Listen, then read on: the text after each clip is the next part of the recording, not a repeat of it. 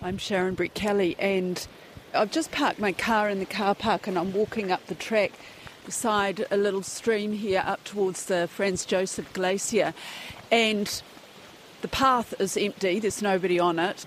The car park, which would normally have dozens of cars and buses in it, has only got a handful here. So that's one sign that things are not going well for this little tourist town. It's not the only place in Franz Josef that is near empty. In the main street, a few people are milling around a bar, but a lot of the shops are deserted and the back streets are eerily quiet.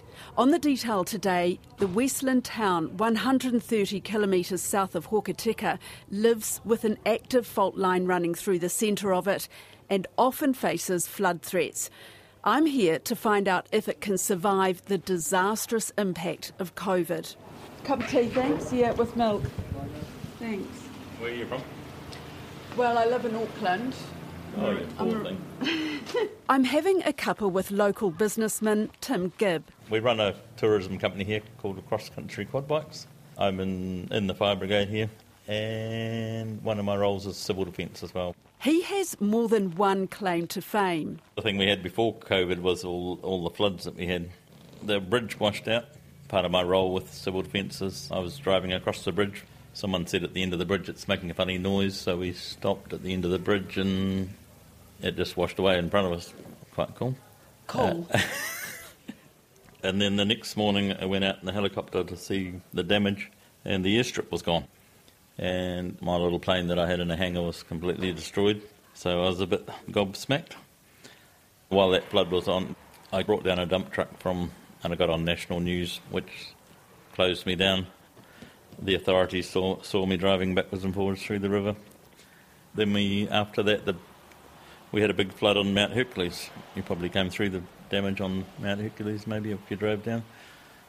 So the road was shut there for another week. And then we had COVID the next March, so we sort of had a bad stint getting into it. So how does the impact of COVID compare with all the other stuff? COVID, far worse. Far worse, not just because there are no overseas tourists. The night before I talked to him, Gibb was the only firefighter to turn up to a fire alarm. A lot of our guys, they lost their jobs, so they've left town with COVID. So we're down to a skeleton crew at the moment, but that's just the way it is. We've got a lot of recruits that have joined up, which is cool. Yeah, we had a call out last night, but I just responded by myself, but it was only a false alarm in one of the backpackers, which is closed down, so it wasn't a big deal. Okay, what if it had been a serious one, though? When we get called out, Fox get called out, the Fox Brigade and the Watara Brigade, we all get called out together. Okay. So if it's not serious, then we turn them around. And if it is serious, there's plenty of people in the community that will step in. How is business for you, the quad bike business? Yeah, it's pretty slow. We're down about 80% in revenue and numbers, but we're ticking along. We're holding our own. We're not making money, but we're paying the wages. You are? How do you manage to do that, though, if you're down 80% on revenue? Just have a lot less staff. And some of the staff are on jobs for nature, so when we haven't got work, they go online and they count birds and do stuff for Doc online anyhow. You're, third generation Franz Josef? Fifth generation, I think. Fifth generation? Yeah. We came here in 1858 looking for gold out on the beach, and we've been here ever since. Can you just take me through what happened when COVID hit? The numbers just dried up completely, and then we had the lockdown, and then after lockdown we weren't sure how we were going to go, but we've reduced the prices.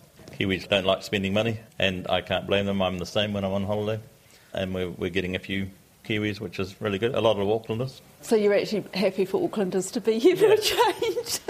They seem to have money.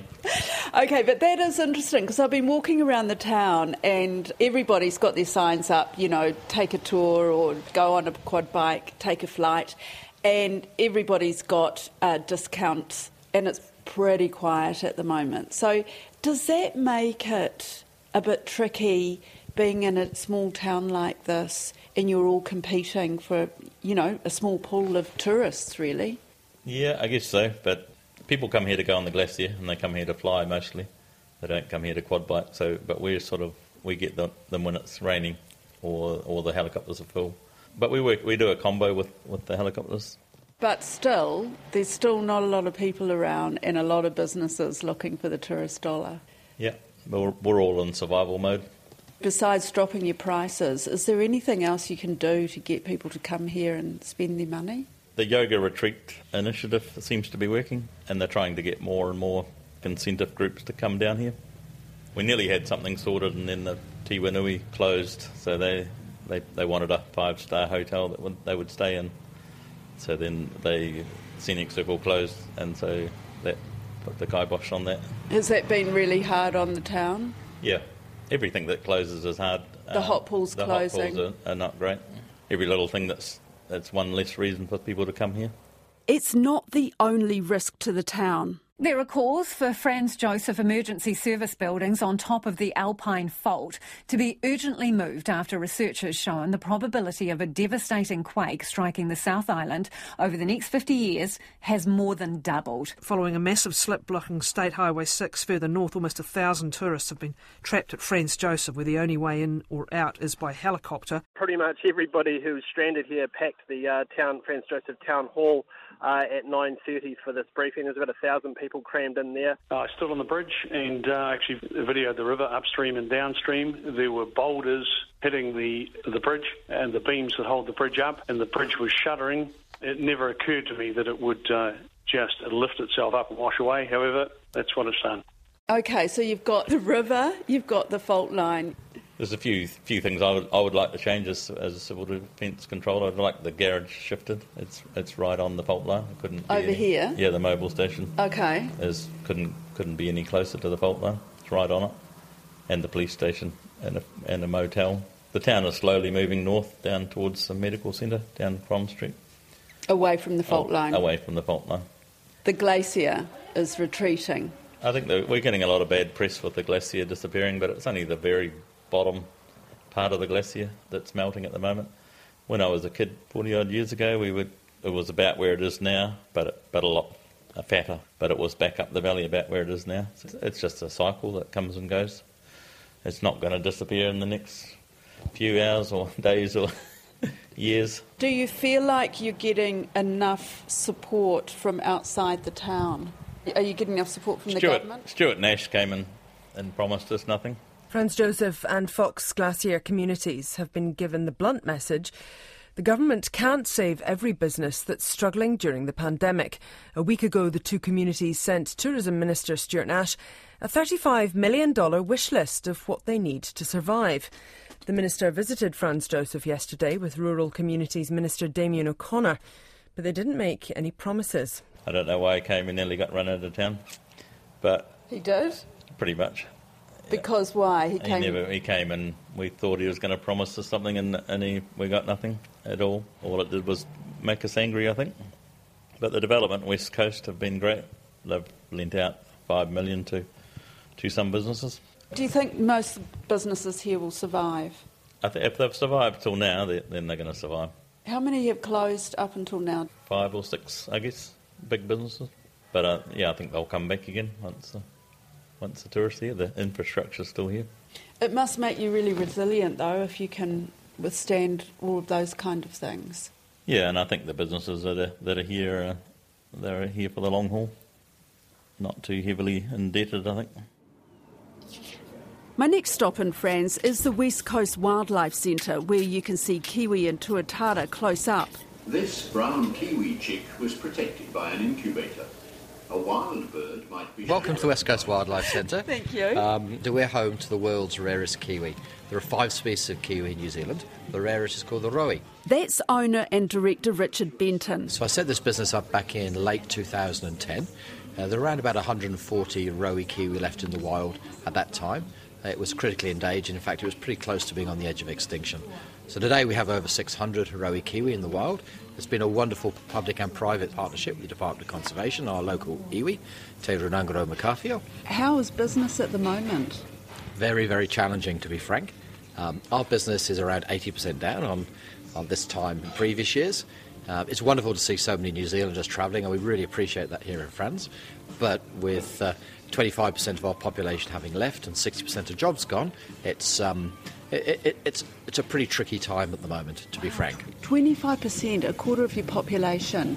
And what would the normal size of your population be? It varies. Obviously, we're a tourism-type town, but usually we would have probably around 500 to 600 regular people living here. But because we are so geographically isolated, we are, 5.5 hours away from our largest population base, Christchurch, and that makes it particularly challenging. It's not easy, but hey, we're battlers here on the West Coast, and with people like yourself coming to visit, that kind of helps keep the community buoyant. But when you lose people, you lose your community infrastructure. Yeah. You lose your plumbers, your electricians, your school teachers, your firemen. But when you start losing those people, then it makes it pretty tricky for a small community like Glacier Country. Can you survive, do you think? Because, it's still so uncertain when things are going to get back to normal.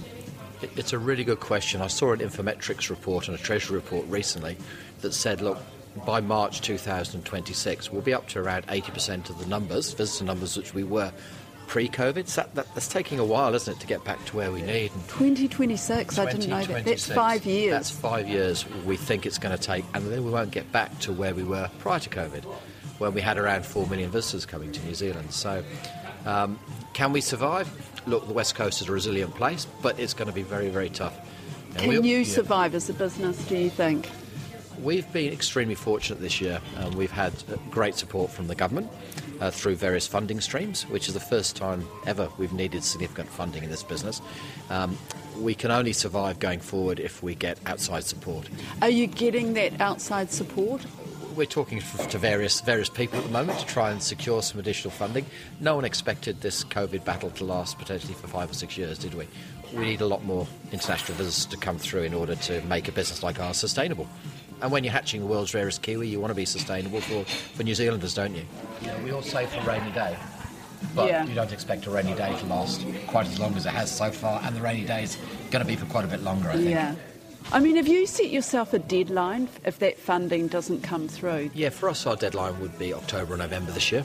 We're looking at our cash flow going forward, and it's pretty tough. So, by November or December, we'll make some decisions on the future of our business. Excuse me. Yeah, sure. When you say you're looking at funding, getting outside funding, is that government funding or? Yeah, the first place, of course, we will need to go to is for government funding. And then also we need to go and talk to banks as well, because you've also got to borrow money as well. And, of course, the challenge is we're in tourism. And so we're probably not flavour of the month for banks at the moment. Our Development West Coast, our regional development agency, have been very good in offering a certain number of loans to businesses around this area, which is a huge help. What figure do you need to keep you going? We probably need north of $500,000 in order to keep going. We employ up to 14 staff, and we have an important kiwi hatching facility, of course. So the message there is, if he can't raise more than $500,000 in the next few months, another anchor business for the town could go into hibernation. This would leave the kiwi breeding program with an uncertain future. Good morning. Hi Alan, how are you? Busy. Are you? Yeah, I saw that you had a lot of people in last night. Can I have 5 minutes with you? Okay. I think you've got a pretty interesting story for this podcast. So you are Alan Glenn. Correct. Yeah. Yes. Tell me about how you came here. You've been away for 20 years overseas. Yeah, about 27 years. This journey sort of started way back in most probably 2019. So you were looking at this business? Yes. Okay. Pre-COVID. So my wife and I, we just sort of had a chat. I spoke with my lawyers and my accountants. And what were they saying? Do you think you really, really want to go with it? You're going to lose a certain amount of money. That's your deposit. So you'd already put a deposit on the future? Yes. There's a chance that you can be sued. But if you stay overseas, I don't think they can touch you. But I didn't want to do that, so I'm from Greymouth, and my dad was a businessman there, and he was a pretty integral sort of a guy. My brother had a business there, and I thought, well, family. So we decided to come back and give it a go. Right, and when did you get here in Franz Josef? 4th September we started. Are things as bad as you thought they might be here? I must say that the town has suffered. Like, to get staff here is quite hard. But yes, there has been a lot of people leave the town. Do you worry that Franz Josef will turn into a ghost town? No, I think they're pretty resilient people down here. Otherwise they wouldn't be here. You know, I think they've been through things before, like with all the floods, and they've bounced back. It's just not COVID that affects this town, it's the multitude of rain that we get. And yeah, you don't regret doing this? No, I don't regret it. It's a pretty good little community. Just before I check into my room, I meet the manager of the motel. Yep. What's your name? Gaki. How long have you been here in Franz Josef? More than 3 years. Oh, no, right. Have you? Yes. Yeah, thanks. Right, what brought you here? I studied in New Zealand, and then after graduation I'm looking for a job, and here's give me an opportunity, so I extend my work visa, and then I'm happy to just continue staying here. Where are you from, Gaki? China. Okay. Yeah. So what's it been like here since COVID? Pretty quiet. Yeah, so like before COVID, every summer we got heaps of people around the town, and then right after the borders closed, then everything changed. And what did it mean for you? I think for the business, the motel, absolutely bad. Like the Terrace Motel, we used to have 15 people working, but because of the COVID, we have to do the redundancy, and then lots of people left. For me, like the hours reduced, the workload reduced. Yeah. So can you afford to stay here? So far, yes. Like, lucky that my landlord, she's really kind. Like, she gave me a little bit discount of my rent. Otherwise, it's like pretty hard. Yeah. Is there an upside though? I mean, in terms of housing, you say you've had your rent reduced. Mm-hmm.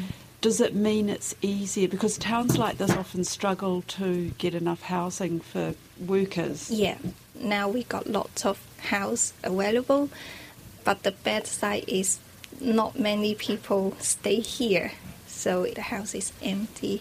There's like good side and bad side. Like the good side is because we have less people around, then we can focus more on like the different aspects. Such as? Like for the motel, then we finally can do more maintenance because the room's not used. And also I think it's good for the environment as well. Less people, less rubbish, less air pollution or anything like that. Okay. Yeah, so like before we have lots of tourists, so the animal not coming out, but now they start coming out, looking around. Is that right? Yeah, and then Okay. like I have a chance to kind of like get closer to them, which is amazing. So do you think you'll stay here?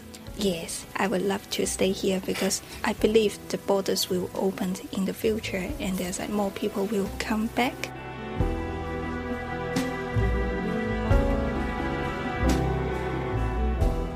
That's it for today. I'm Sharon Brett Kelly. The Detail is brought to you by newsroom.co.nz and made possible by RNZ and NZ On Air.